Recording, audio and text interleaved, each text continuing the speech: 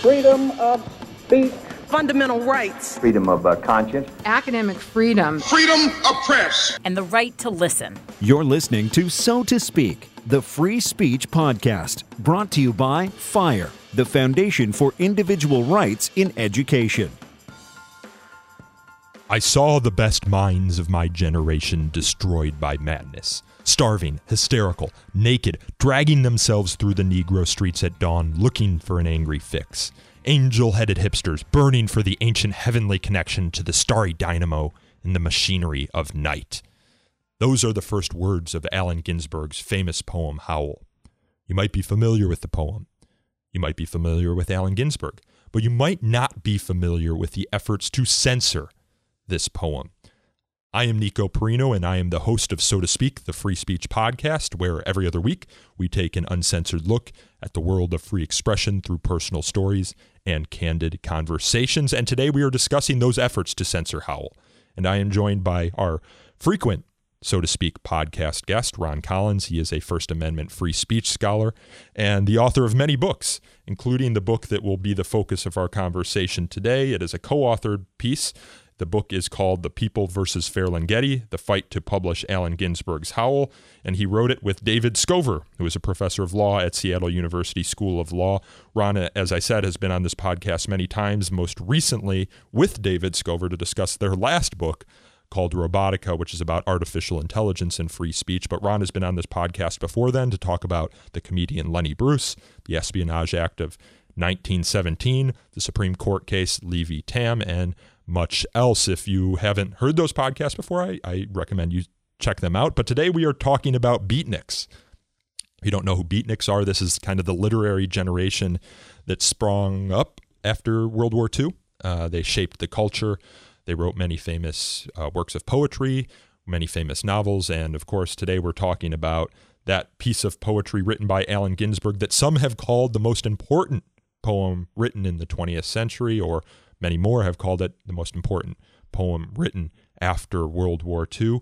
And we're talking about the efforts in San Francisco in 1957 to censor this poem, to prevent its distribution, and the courageous people not only that supported Allen Ginsberg through his trials and tribulations, but the people who had the courage to fight against that censorship and to get this important work out to the public, most notably Lawrence Ferlinghetti, who was the owner of City Lights, a bookstore in San Francisco that partnered, or some might say was a co-conspirator with Allen Ginsberg in distributing this work to the masses. We're talking about these folks with Ron Collins. But before we begin, I want to let you all know about something else that Ron Collins and the Foundation for Individual Rights in Education have going on, something free speech, First Amendment related. That is First Amendment News.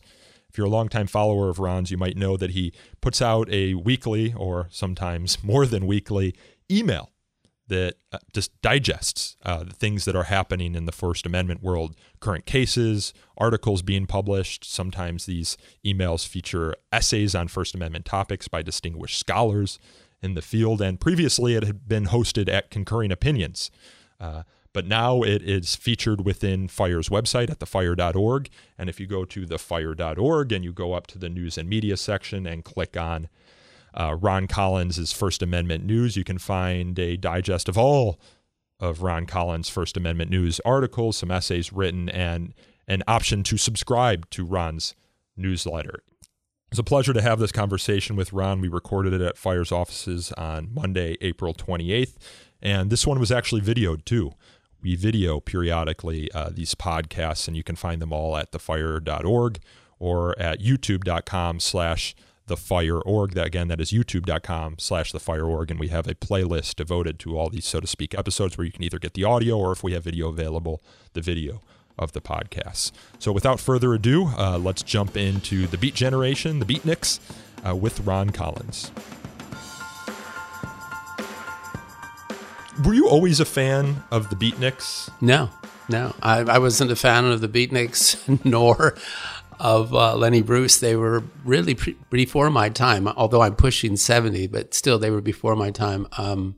No, we just stumbled upon them many years ago, looking for a first. They're poets, story. right? Yeah. The Beats, Jack Kerouac, Allen Ginsberg, that crowd. This is the 1950s, right? Yeah. So I was born in '49, so they're a little before my time. I always kind of had a hard time understanding the Beatniks, and it seems to me that mostly stems from the fact that I don't really have a strong connection to the era in which they were writing. Like I reread Allen Ginsberg's Howl, which is kind of the central poem of this book, and it just seems like so much of it is New York circa 1950. And I mean, let's start with talking about Howl. Okay, so a lot of folks think that the counterculture begins with Bob Dylan and, that generation in the 60s. It really begins in the 50s, all right, when societal norms are called into question, societal norms having to do with capitalism, having to do with equality, having to do with homosexuality, having to do with obscenity. It's really the Beats that step on the stage, the cultural stage, and for the first time, at least in contemporary history, or more modern history, I should put it, challenge those conventional norms. So before there was Bob Dylan, there was Allen Ginsberg and Jack Kerouac and that whole generation of folks.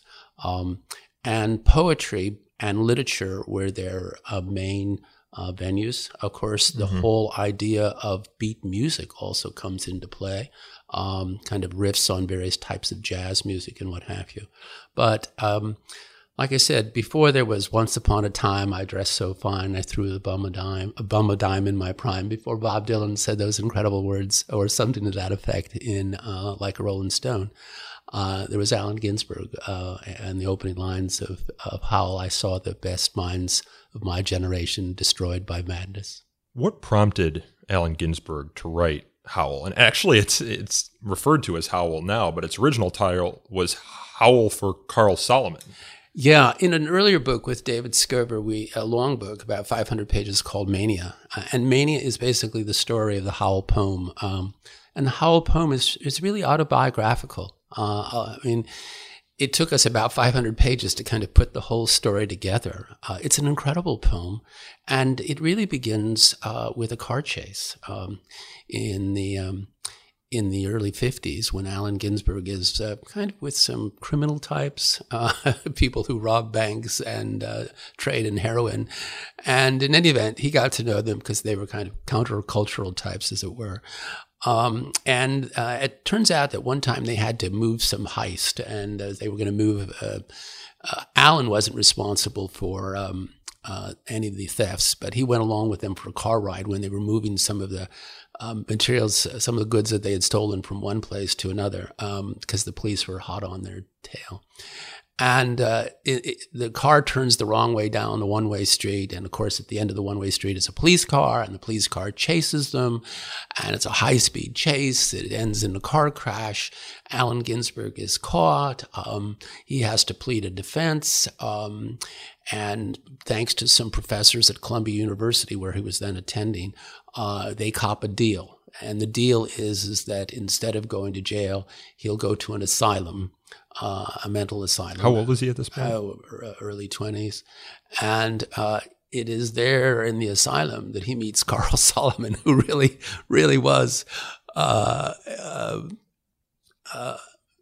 a maniac quality about him, and they strike up a friendship.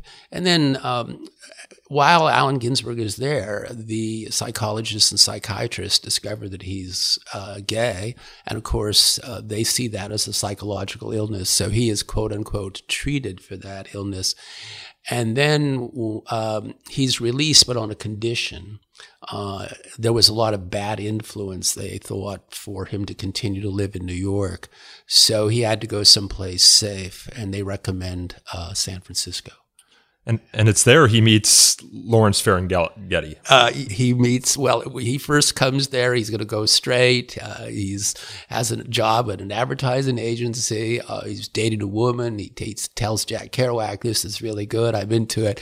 And then one day he walks into a gallery. He sees the painting of a young man in the nude who's gay. One thing leads to another. He falls in love breaks up with the woman, leaves the ad agency, walks into this brand new bookstore that's opened called City Lights. Lawrence Ferlinghetti was then the co-owner, soon became the sole owner. And Lawrence Ferlinghetti, who was that time the owner of the bookstore, had just launched a pocketbook poet series. And Allen Ginsberg, the two of them get to know each other. Allen Ginsberg proposes a collection of poems, and Ferlinghetti takes a pass. But that wasn't the end of the story. No, it wasn't. Allen Ginsberg was pretty down and out at this point. I read in your book that he was kind of at his last straws. He had like $30 in his bank account. You're right. No, I mean, the sanity didn't last too long. Allen Ginsberg, this kind, gentle, but he was a maverick. I mean, he was an outsider. I don't think he ever felt comfortable standing in line, in conventional line with anybody. But he strikes up a friendship with Lawrence Ferlinghetti, who's a kindred spirit, but in many respects, a very, very different person. Unlike a lot of the Beats, who were uninhibited and at times almost suicidal. I mean, some of them were involved in antics that took their life, and some of that is recorded in Howl.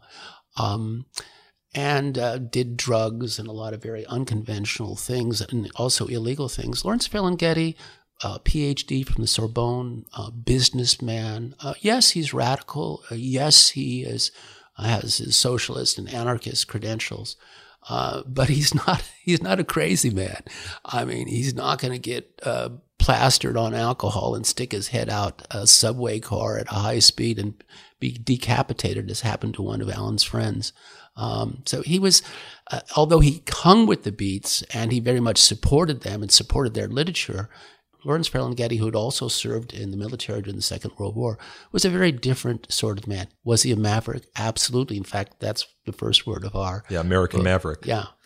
Why would he commission a poem from Allen Ginsberg? Was Allen Ginsberg known at that time? Allen Ginsberg was 29 years old, down and out, and Lawrence Ferlinghetti, to kind of launch pocketbooks, more or less, right? Yeah, he launched it more, no less, just more. Why would Allen Ginsberg be that person? Well, remember the first set of poems that Allen pitched to him, he took a pass on. Lawrence Ferlinghetti was, among other things, a businessman, and I say that in a very respectful sense. He wasn't going to. I mean, yes, the poems had to be radical. Yes, they had to have cultural commentary. Okay, but they also had to be good, at least as he saw them. And so he had started. Allen Ginsberg had come to him and said, I have this other poem, Howl, and he'd been working on it. He hadn't completed it, and Ferlinghetti told him, I'm very interested in this. Keep me posted on it. And indeed, Allen did keep him posted on it, and it was the beginning of a friendship and beginning of an arrangement between the two gentlemen, which would end, as did almost all of the contracts in those days with Lawrence Ferlinghetti, in nothing more than a handshake. Let us talk about Howl for Carl Solomon. Tell me about that poem. What's in it?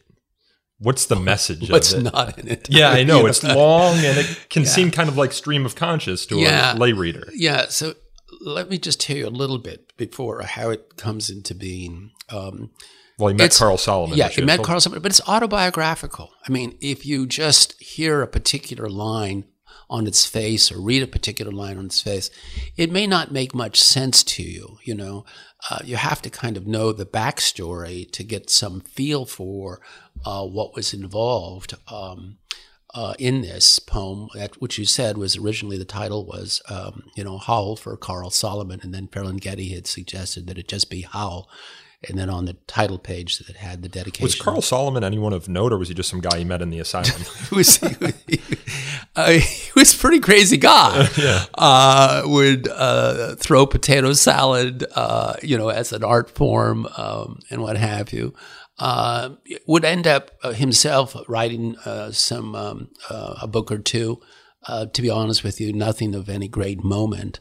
But there was something about Carl Solomon's madness, something about this uninhibited side of him, something about him being a code breaker that very much appealed to Allen Ginsberg.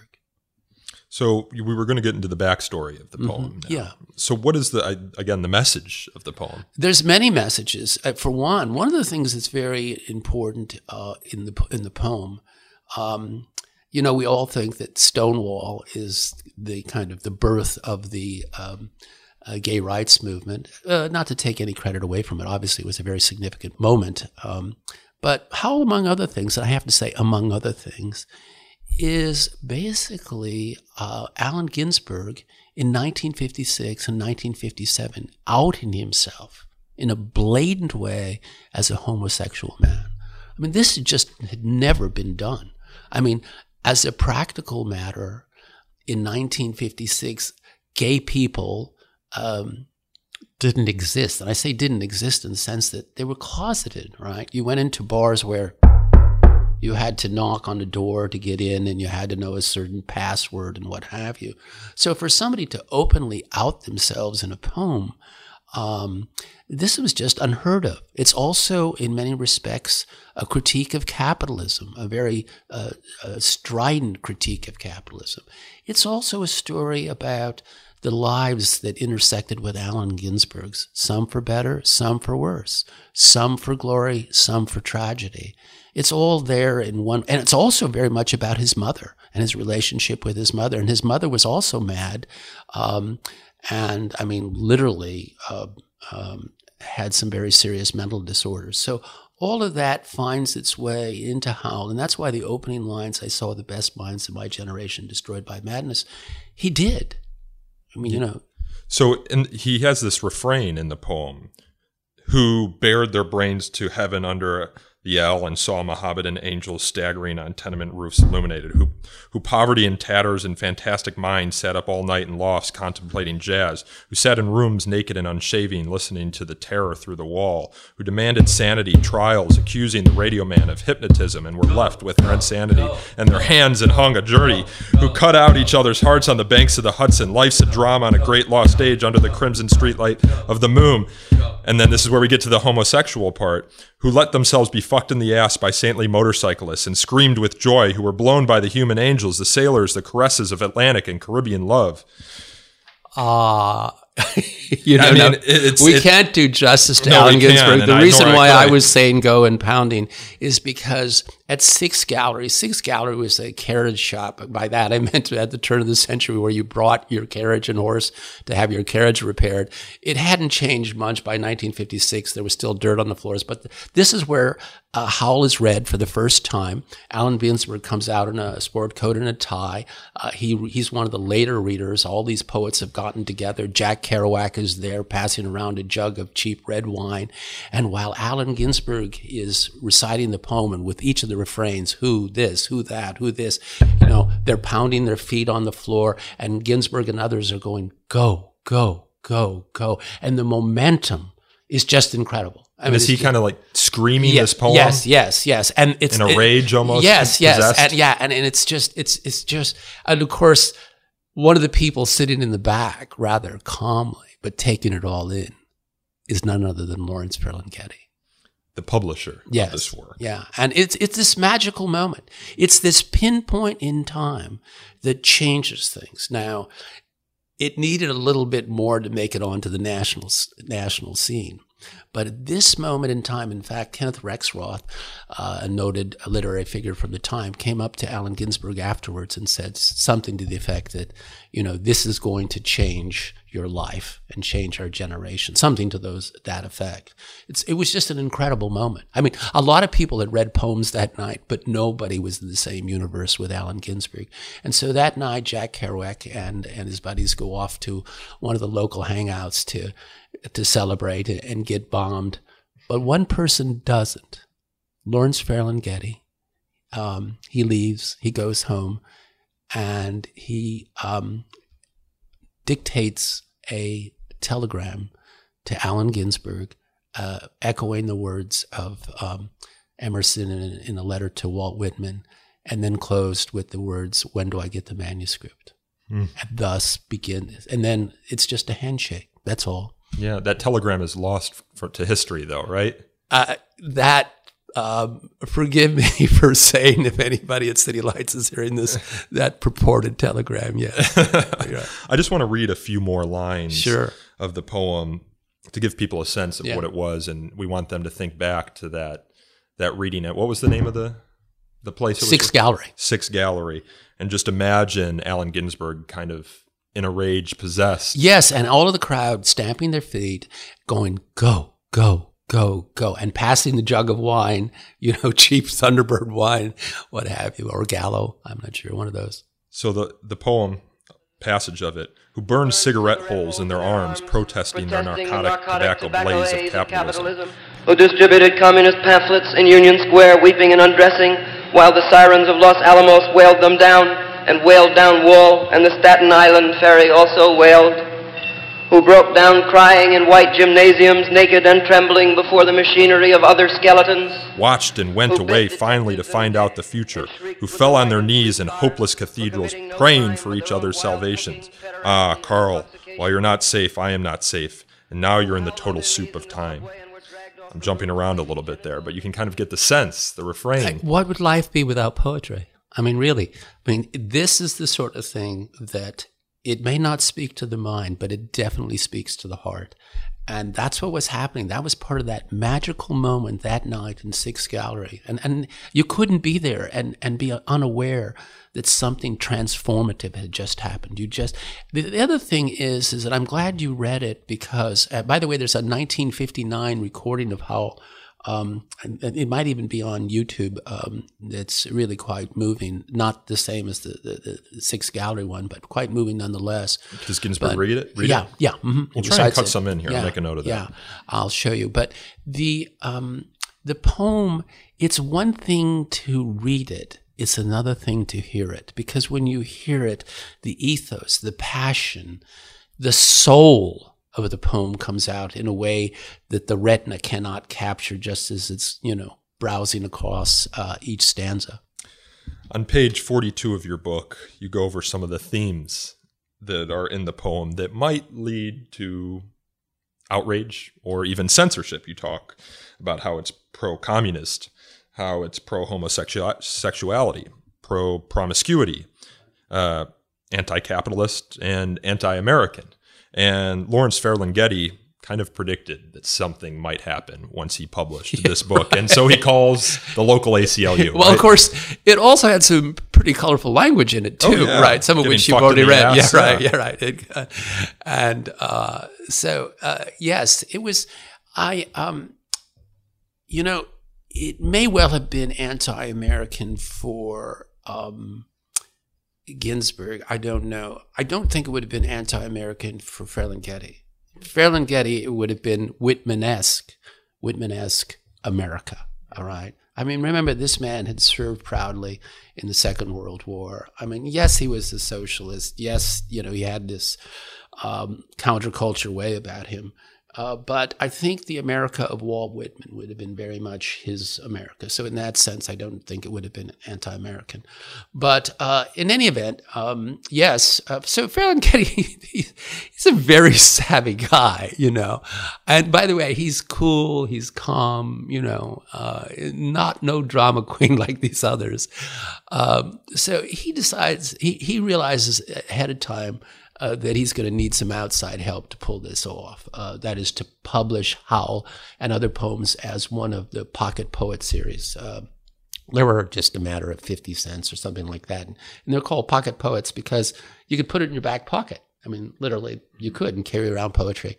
By the way, City Lights was the first all paperback bookstore. That didn't exist prior to that. So he contacts the local ACLU, Lawrence Spicer, there at that office. Spicer, by the way, was a seasoned constitutional lawyer, the Northern California chapter of the American Civil Liberties Union. Spicer had his own case, a loyalty case, the same time at the U.S. Supreme Court. I mean, he had his own case involving himself, a loyalty oath case, which he prevailed in. And then there was another young man named Al Bendick, just a few months out of law school, out of bolt. And the ACLU says, look, if you have any troubles, we'll represent you. Fairland Getty decides to have the book published abroad in England. Why? It's cheaper. Yeah. Much cheaper. But the publisher had run into some problems a year before, publishing a magazine called Miscellaneous Man, probably a homosexual magazine, and it had been seized by customs for being obscene. So the publisher said, look, we don't want to get busted again or, have everything seized by customs. So the colorful words that were replaced with asterisks. Okay. So then the books are en route to the United States, and customs officials see the name of the publisher, the printer, and they think, oh my God, this is the same guy that did Miscellaneous Man. And they seize all the copies of Howl, but they don't even open the boxes. They just seize them because it's the same printer. Yeah. And so essentially what you had was obscenity by implication, And so when it went to the United States attorney said, look, we can't bust somebody, we can't seize goods just for asterisks. So it comes to the United States. Then Fairland Getty decides that he's going to have a printer in the United States print it, this time with the colorful words, which meant that the customs officials couldn't seize it. And it seems like all's well and fine until a local prosecutor with a lot of time on his hands gets wind of this book.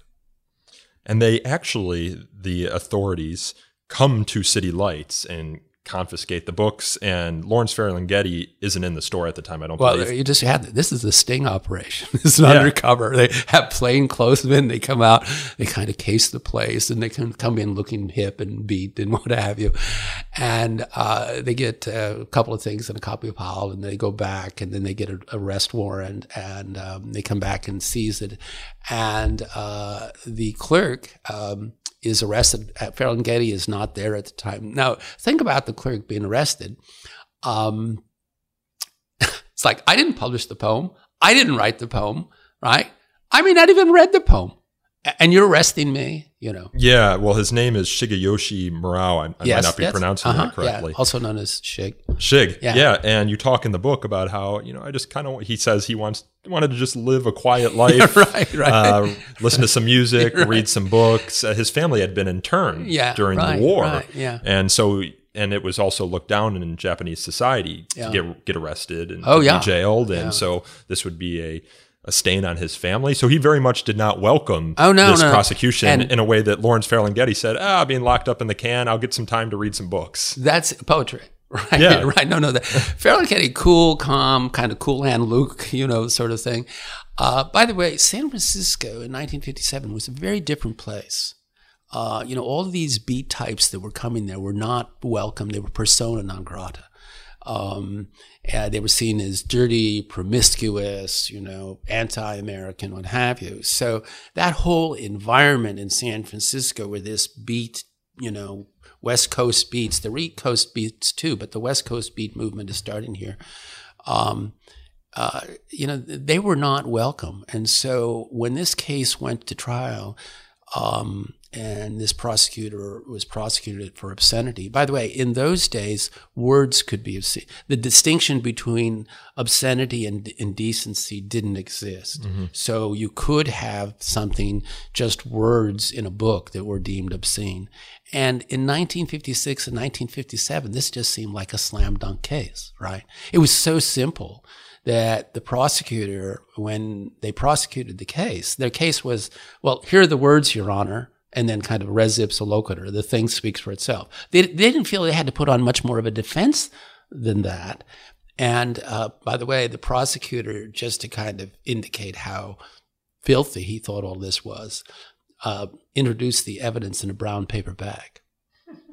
Although there were no pictures or anything, So, and so the reason I mention what San Francisco was like, and David Scover and I stress this in the book, in 1956-57 was it had a lot to do with why the defense did not pick a jury. There was just no way you would want a jury from San Francisco to hear this case. So they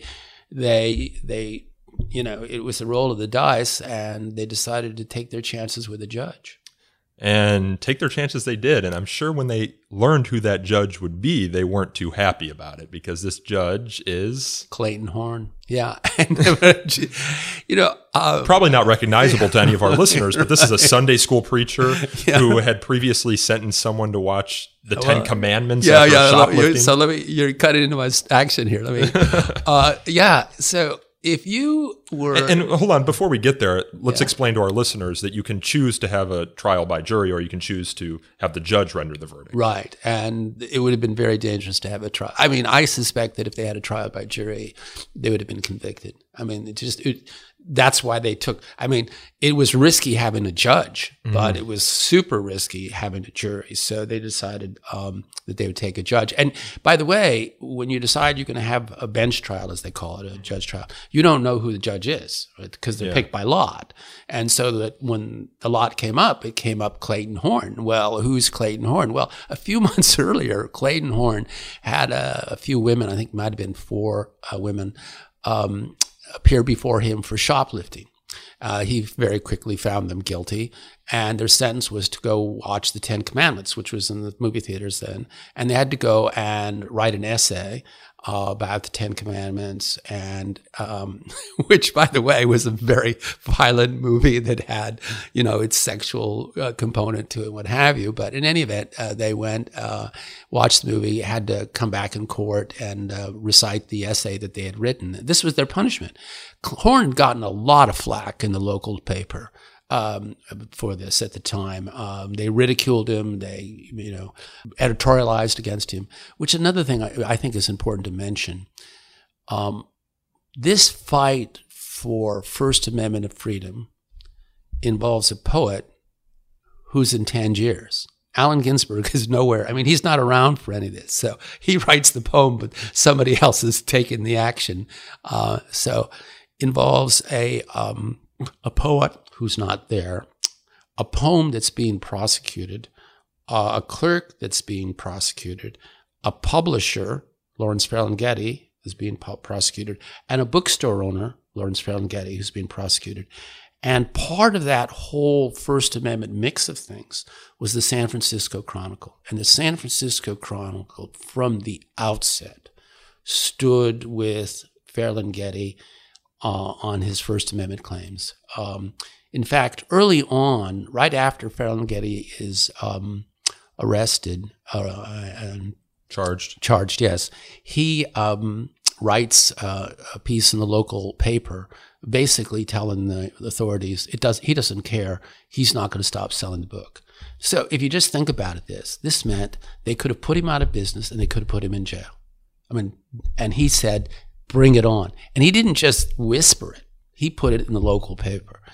And he also saw that copies of Howl remained in the storefront window while the case was being tried. I mean, this is pretty ballsy, right? I mean, I like to tell people, it's so easy to forget that if you believe in freedom, if you believe in the First Amendment, you have to understand there's an element of risk. Mm-hmm. If you're not willing to buy into the risk, then there's no freedom worth protecting. Well, what did he risk here exactly? Jail time? He risked seizing all of the books, making the publication of Howl impossible, and if he continued to do so, shutting down his bookstore. Yeah, and how long did he stand to, what was the jail term for this? I mean, this is a misdemeanor, but still several months, Yeah. But the thing is if he continued to sell, then they could seek an order prohibiting... I mean, the whole law of prior restraint and all of these other things didn't exist. And this would have been a slam dunk case, a very easy case to get a conviction in 1957, except for one thing that had happened earlier in 1957. A few months earlier, a new Supreme Court justice had just written a majority opinion in a case called Roth versus United States. That Supreme Court justice was William Brennan. It was an obscenity case. He ruled against the rights claimant, so he ruled against the First Amendment claim. But in doing so, he did something that was extremely important. He said there's a difference between obscenity on the one hand, which is not protected, and sexual expression on the other hand, which is protected. That distinction. So it wasn't enough, If you came with a book or a poem, it wasn't enough to say that there was something dirty in it. You had to show that it didn't have socially redeeming value. You had to show that it appealed to prurient interest, these sorts of things. So as the Howell case is coming to court, this dichotomy between obscenity unprotected and sexual expression protected hadn't been tested. This is one of the first cases in the United States to test it. And the judge who's charged with testing the case is Clayton Horne. And as we said, if you knew anything about Clayton Horne, why would a man who was a Sunday school preacher, right? Put aside, Roth versus United States, put aside, remember, he is a municipal judge. Municipal judges are at the bottom of the judicial ladder. Dealing with fender benders, right. Petty crime. Right, dog barking nuisances, this sort of thing. By the way, they don't render constitutional opinions. They don't render opinions because if they did render a published opinion, there'd be no place to publish it, right? Municipal judges, their opinions, they can write them, but there's no place to publish them. Only appellate courts had them. So, if you were coming into the case, why would you think, even if you had Lawrence Spicer and the young Al Bendick defending you pro bono, there was one other lawyer, we'll get to him in a second, but why would you think that Clayton Horne, also think about Clayton Horne and the blowback that he would get from his congregants, from the people in his church. This couldn't have been well received by them. Well, he couldn't win no matter which way it came out. He wasn't winning in the press because of that 10 Commandments sentence. And if he sided with Howell or with Lawrence Ferlinghetti, the defense in this case, and he'd get blowback from his congregation. So let's talk a little bit about the trial. It commenced, I believe, on August 8th, 1957. And this trial lasts... I'll take your word for that. That sounds right. I think I put it down right. Double check by his book and then double check me. I hope it's a reliable source. Yeah, right? The trial lasts weeks. Yeah, right. Mm-hmm. Which I find just astounding. Lenny Bruce's obscenity trial lasted months. Oh, yeah. Well, we'll get there, too, because... Yeah, right, Clayton Horne was involved in that case. This guy didn't really know what he was getting into when he took the municipal job. But, all right, what do the defense need to prove? What does the defense need to prove in order to win this case? And how do they pursue it? Well, they have to go off on sexual expression. They have to make a case that first and foremost, two things. It doesn't appeal to prurient interest. So is anybody going to get a sexual buzz on reading Howell? I don't think so. It may do many things, but, I don't think that's it. But they did have to establish that it had socially redeeming value. And this informs the witnesses they get, people with literary experience and what have you. And Lawrence Spicer takes the lead in that. Young Al Bendick is preparing. Al Bendick, again, I want to mention this name because he's a few months out of law school, but he plays a very significant role, and that is he blends the testimony of the expert witnesses, the several expert witnesses they had, with the law. And the law was emerging then. So point by point, sentence by sentence, paragraph by paragraph, argument by argument, he has to build the case. And that memorandum of points and authority that the young Al Bendick will write proves to be very, very important. So you have Al Bendick doing basically kind of the law work. You have Spicer doing some of the oral arguments, but also getting all the expert witnesses. This is going to be very important, all right? And then you have Jake Never Plead Guilty Ehrlich, and he's the show. This is a colorful character. Right, yeah. He's the showboat. He was a very high-end attorney that did high-end cases, represented a lot of movie stars involved in ugly divorce battles. He loved those. A lot of publicity, a lot of money, a lot of controversy.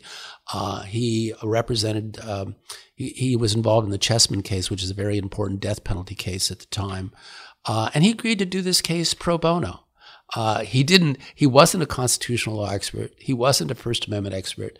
That's really something, because this is a guy who, in your book you say he charged $1,000 a minute for oral argument in court. His justification was, if I get you off, then you'll be free. You'll have your liberty. It'll be worth it. If I don't get you off, then you'll be jail, and it won't matter how much money you Well, have. he had a special rate in death penalty cases. So his cufflinks literally in 1957 literally were $25,000 for a pair of cufflinks. He wore Italian tailored suits, high-end cowboy boots, and he knew how to turn a phrase in a courtroom. On death penalty cases, though, he had a special rate. So he usually charged $1,000 a minute, but in death penalty cases, it was everything you own. And his rationale, consistent with what you said, is if I win, it was worth it, and if I lose, it doesn't matter. So Jake never plead guilty, Ehrlich, or sometimes known as the master. So that's the team: Jake, Ehrlich, Spicer, and Al Bendick. And each of them performs a very important role. Why did Ehrlich take this case pro bono? We're not sure. By the way, he probably the publicity. It was all over the papers. Yeah. And actually, the audience for the trial, is a who's of beatniks. Yeah. They're there supporting Lawrence Ferlinghetti. Right. But who was there in I think a velvet green sport coat and tie. And by the way, there is a transcript, I have to put it in quotes, transcript of the Howell trial that was published by Jake Ehrlich afterwards. But turns out in the transcript where Lawrence Spicer was conducting the oral arguments in a few places, Al Bendick, that's not in this transcript, but he did publish that afterwards. So yeah, I think it was largely for the publicity. But you put it all together. The thing is you still have Judge Howell. Mm-hmm. Judge Horn. Excuse me, Judge Howell. Right, Judge for Howell in this case. Judge Horn. And so the case is presented. The courtrooms are packed with people, getting a lot of publicity. By the way, this is when the part of Howell's rise to national attention is the trial. The best thing that could ever happen to launch Howell, to kind of give a staying power to the Beat generation, was this trial. Okay, and this trial now is being recorded both locally and nationally. Mm-hmm. And so, that's the case with most censorship. You try and censor it, and the thing that you're trying to censor gains greater prominence. And was it Lawrence Ferlinghetti or Allen Ginsberg? One of them kind of predicted this and kind of hoped for the censorship. Well, yeah. In fact, writing to Ferlinghetti from Tangiers, Allen Ginsberg thought, this could really be bad for Larry, but then again, it could be really good for me, in the poem. The other thing is Allen Ginsberg was a master when it came to public relations and publicity and what have you. It just happened that this particular gig was not one that he was involved in. Well, he had probably seen cases of censorship with other beatniks, right? Because censorship was kind of common with the beatniks. Well, at the time, there was another one of his friends, Jack Kerouac's Alan on the Road. It's an incredibly popular novel. It just come out. Naked Lunch is being edited, Bill Burroughs' book, which itself will be prosecuted for obscenity. But the case comes to Judge Howell. Some time goes by, and he issues a written opinion. As you said, unheard of. Typescript, and the copies were, and there was nothing to Xerox. Xerox didn't exist, or photocopy. So carbon copies. And this opinion comes out, and it is one of the great pieces of First Amendment literature. It's really, you would have never expected that this judge, not only did he vindicate the First Amendment claim, all right, that is, not only did he say to the government, you cannot prosecute this poem, you cannot prosecute this man, but he did so in ways that were far ahead of his time. Again, we're looking at October of 1957. Right, here. and he did it with a certain finesse and eloquence that is just hard to describe. And I'm happy to say that we had the honor of publishing that opinion in its entirety. There had been earlier versions of it, but not complete. In its entirety as an appendix to our book. And it's a remarkable opinion. Well, let's read some of the opinion, Okay. because you, as you said, the entirety of it is published as an addendum, but you quote from it in the main text. So here's some of it. The authors of the First Amendment knew that novel and unconventional ideas might disturb the complacent, but they chose to encourage a freedom which they believed essential if a vigorous enlightenment was ever to triumph over slothful ignorance. The best method of censorship is by the people as self-guardians of public opinion, and not by government. He continues, life is not encased in one formula whereby everyone acts the same or conforms to a particular pattern. No two persons think alike. We are all made from the same mold, but in different patterns. Would there be any freedom of the press or speech if one must reduce his vocabulary to the vapid and innocuous euphemism? An author should be real in treating his subject and be allowed to express his thoughts and ideas in his own words. And it's with that that Lawrence Ferlinghetti and Shig, as you said, get off. Well, yeah, the case is dismissed against Shig. So, but the opinion really is for Lawrence Ferlinghetti. I mean, we tend to think, when we think of these incredible moments in First Amendment history, Oliver Wendell Holmes, Louis Brandeis, Hugo Lafayette Black, William O. Douglas, William Brennan, more contemporary, maybe Justice Anthony Kennedy or John Roberts.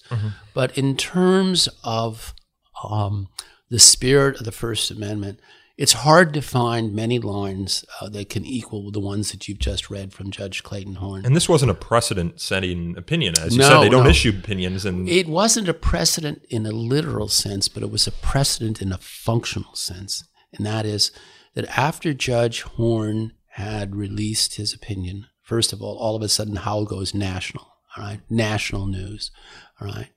It is the last poem that is ever criminally prosecuted and tried in court in the United States. It never will happen again. And although, remember, this opinion was not binding in the next city or county. So, I mean, if somebody had published Howell in Bakersfield, this opinion would have no precedential value. I mean, it's a municipal judge in San Francisco. Not only would it have no precedential value in any other city or county in San Francisco, it would have no precedential value in any other state. But it's amazing, after this opinion comes out, Howell is sold in Boston, Howell is sold in Chicago, Howell is sold in Alabama, Howell is sold in Nebraska. It's sold in all of these places, and yet nowhere is it.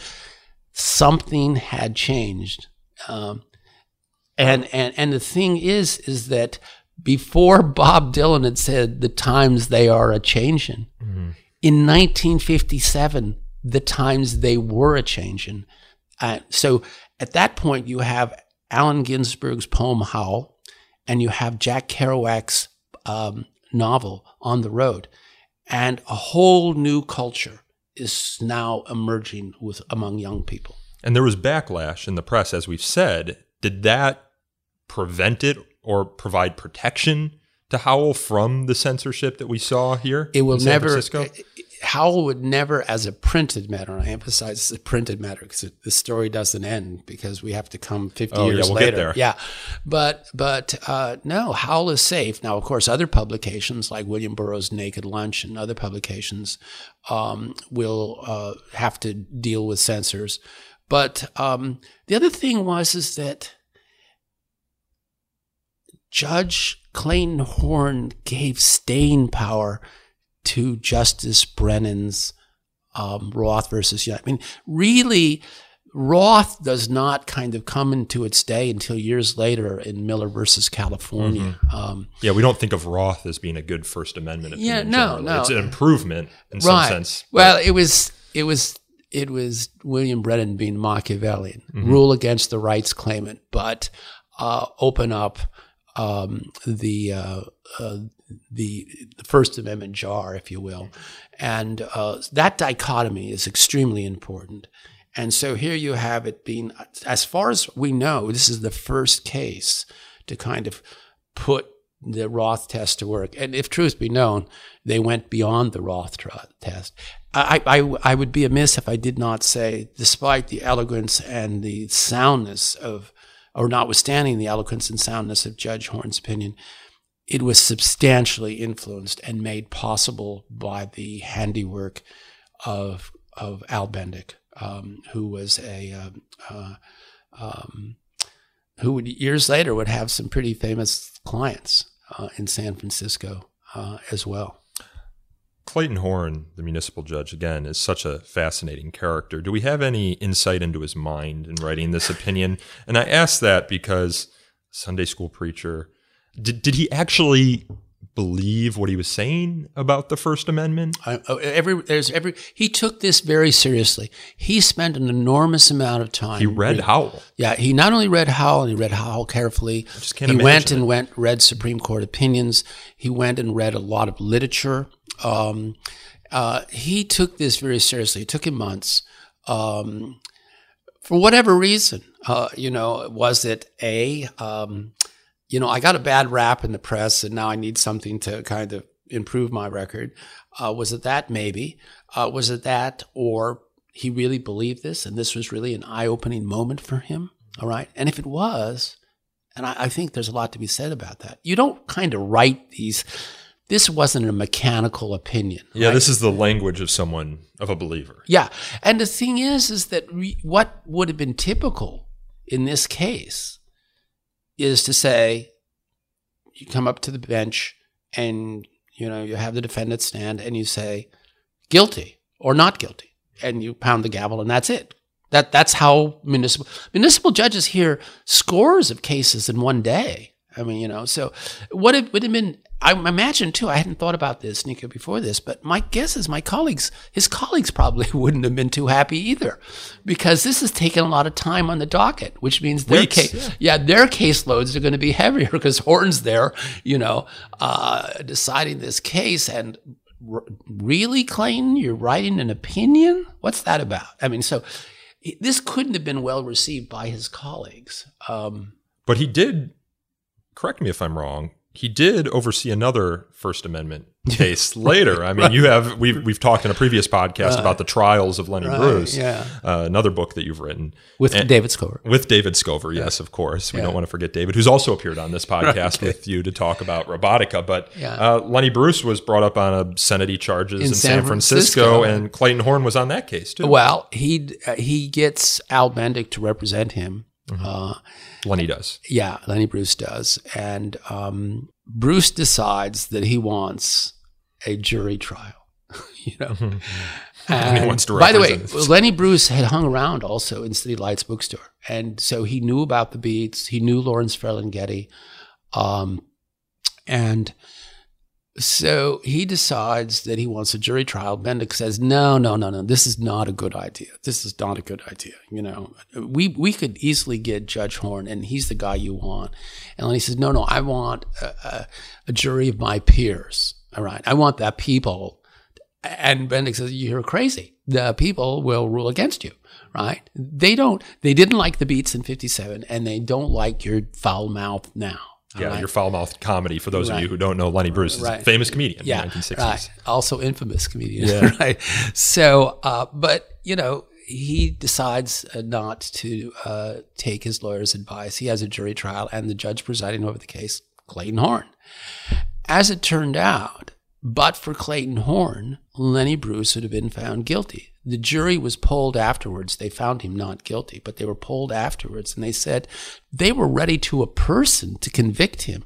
The only reason they didn't, the sole reason, the main reason, was the fact that the jury instructions that Judge Horn had given them were so restrictive that given the facts of the case and the way that Al Bendick had argued the case, there was no way that they could get around finding anything except a not guilty. So had it not been for Clayton Horn, chances are excellent that Lawrence Ferlinghetti would have been convicted and Lenny Bruce would have been convicted as well. And this is a case in which Al Bendick or Lenny Bruce had representation the whole time. This wasn't one of those cases where he threw out his lawyer. No.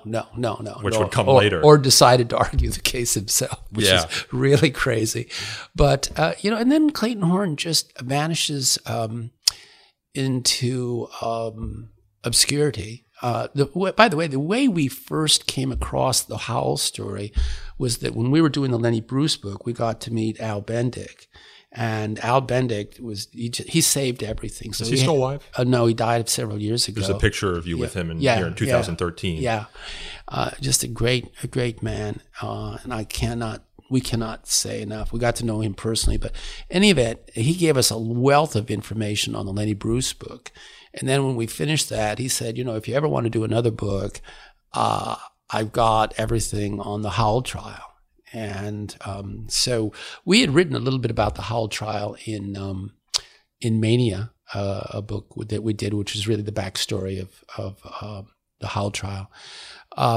But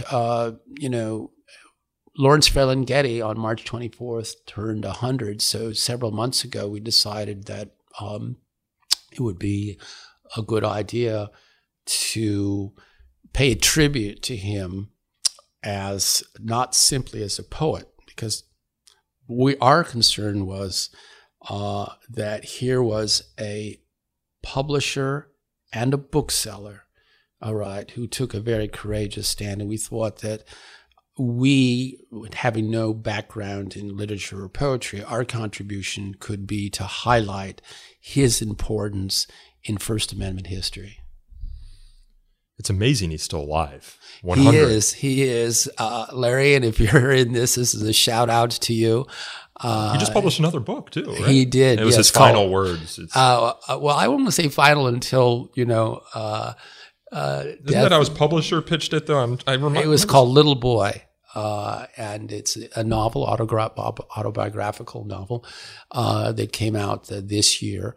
And by the way, we were in City Lights Bookstore on March 24th for the celebration, and it was so wonderful. Hundreds and hundreds of poets and others had came out. People were reading poetry in the streets. It was terribly exciting to be at City Lights on March 24th to celebrate Lawrence Ferlinghetti's 100th birthday. Yeah, the publisher of Little Boy describes it as a story steeped in the rhythmic energy of the beats, gleaming with Whitman's visionary spirit, channeling the incantory power of Proust and Joyce.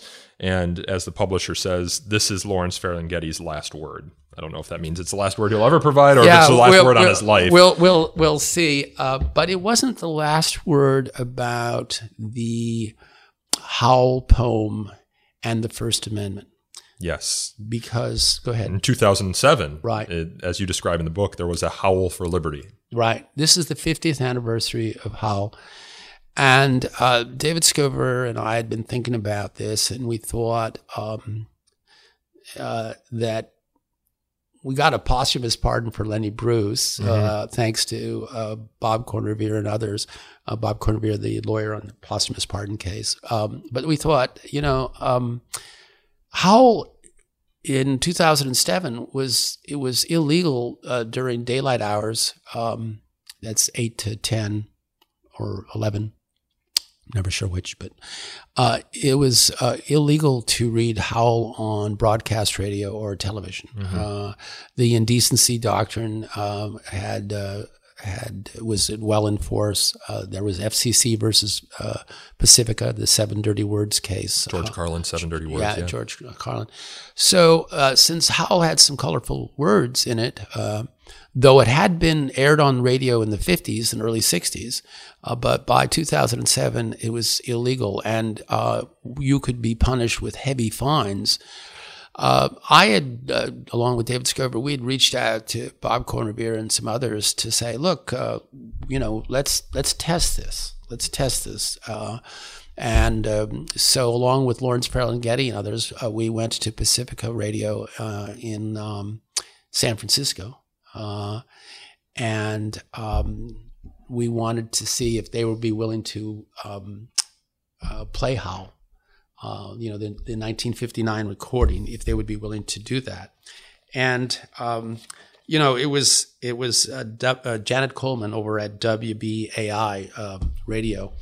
And Janet is a very feisty First Amendment persona, and I think she was ready to go to the mat. And Pacifica Radio had always been supportive of Ferlinghetti, supportive of free speech. And we said, look, we've got the attorneys. They're going to come in and, they'll even do it pro bono for you. Let's test this. Well, they got thinking about it. They're lawyers,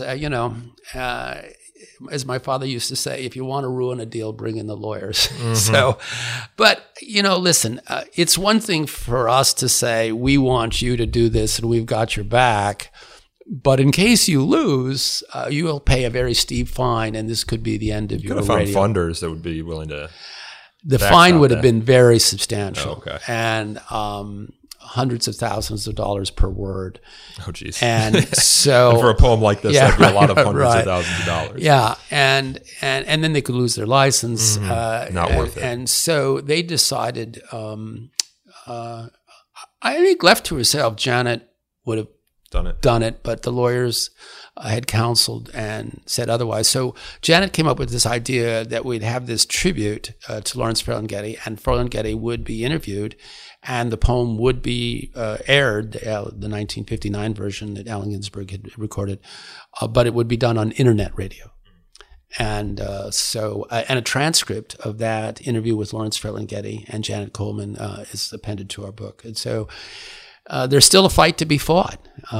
It's still contraband on broadcast and broadcast radio and television, although it can be read on cable television.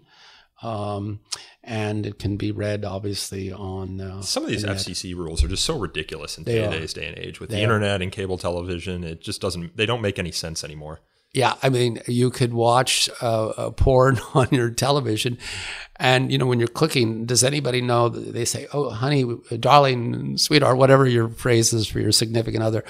We're going to cable now. Tell the children to leave the room. I mean, it just doesn't happen that way. But a fight remains to be fought. Well, there was a fight for the rest of Allen Ginsberg's life. I mean, he was a free speech champion for the rest of it. He's also happened to be good friends with Fire's co-founder, Harvey Silverglate, and his wife, Elsa Dorfman. Errol Morris just made a documentary called The B-Side about Elsa Dorfman's photography, in which Allen Ginsberg is featured very prominently. That sort of circle understood free speech, and they understood the stakes because they took the risks. Well, on this particular one, Allen didn't. He left that to I suspect if he was in San Francisco, if truth be known, he would have been happy to step up. But you take risks insofar as if you lose, no one's going to be willing to publish a work like that again. Well, the thing is, in fairness to Allen, to bare his soul the way he did in this poem was really remarkable. And it is really just a vibrant and courageous statement of, I'm gay and I'm proud and I'm going to speak up and I will howl from the top of my lungs and from the rooftops in 1956. I'm sorry, people just didn't do that then. And so it took, on the one hand, a howler like Allen Ginsberg, and it took a cool, calm bookstore owner, book publisher like Ferlinghetti with a lot of backbone, and you put them together and you have the story of Howl and its publication and its vindication and the judge who made it all possible. Yeah, unfortunately, Allen Ginsberg is no longer with us. Lawrence Ferlinghetti is the only one really left standing. Right. Because they died in old age. Allen Ginsberg had liver cancer. Yeah. There's an incredible photo of Ginsberg and Bob Dylan sitting in front of Jack Kerouac's tombstone. Ginsberg would have quite an influence on Bob Dylan. I think one of the takeaways of this, apart from all the legalese, which is obviously the law is extremely important, and that is the importance of poetry and the importance of poets being able to express themselves in unconventional ways and to kind of speak to us in ways that others can't. And if you believe in that sort of thing, if you believe in poetry, which was, if you will, offensive in ancient Greece, Aristophanes, then you have to believe in the First Amendment. And poetry, like everything else in life, depends in some significant measure on freedom to speak one's mind as one sees it and as one feels it. And I would just leave you with this, if I may. It's something I had mentioned earlier. I think it's too often too easy to get on the First Amendment bandwagon and get kind of wrapped up in being righteous about it. I mean, listen, I'm happy to stand behind it in ways that offend people. But if you believe in the First Amendment, you have to believe that you're taking a risk. I mean, I think Justice Holmes in his Gitlow opinion said lifelike law is an experiment. Sometimes experiments fail, all right?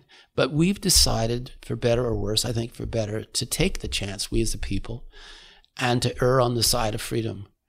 Does this mean that something will not necessarily turn out right? Does this mean that when you allow racists to speak and bigots to speak, that bigotry will not somehow have a new day in the marketplace? It may, but we think that the better answer is to counter it with counter speech. And so in 1956 and 1957, Lawrence Fairlane Getty took a chance, and I think we're the better for it. Yeah, that's a theme of so much of your work. Lenny Bruce, I mean, he took a chance every time he went on stage and continued to perform his act despite knowing that there were police in the audience or police ready to bust him. On a previous podcast, we were talking with you about the case In Re Anastopoulos, about a man who refused to compromise his beliefs. And In Re Anastopoulos ends up with that incredible line by Hugo Black, "We must not be afraid to be free." And it that is the sort of thing that should be in every civics book. If civics is still taught in high school anymore, I don't know. But, I think it well represents the fighting spirit, not only of George Anastopoulos, but people like Lawrence Fairlane Getty and Allen Ginsberg. Well, Ron, I think we'll end it there. Thank you so much for coming on the show today, and thank you to you and, of course, David Scover for writing this fantastic book. It can be found wherever fine books are sold. It's a slim volume. The main text is around 100 pages. There's plenty of addenda, though, for you to explore after you're done reading it. I read it in an evening, so please do check it out. And Ron, thank you again for coming on the show. It's been a delight to be here. Thank you. This podcast is hosted, produced, and recorded by me, Nico Perino, and edited by Aaron Reese. To learn more about So to Speak, you can follow us on Twitter at twitter.com/freespeechtalk, or like us on Facebook at facebook.com/so-to-speak-podcast. We also take feedback at so-to-speak@thefire.org. And if you enjoyed this episode, please, as always, consider leaving us a review on Apple Podcasts or Google Play or wherever else you get your podcasts. Reviews are one of the best ways for us to attract new listeners to the show. And until next time, thank you as always for listening.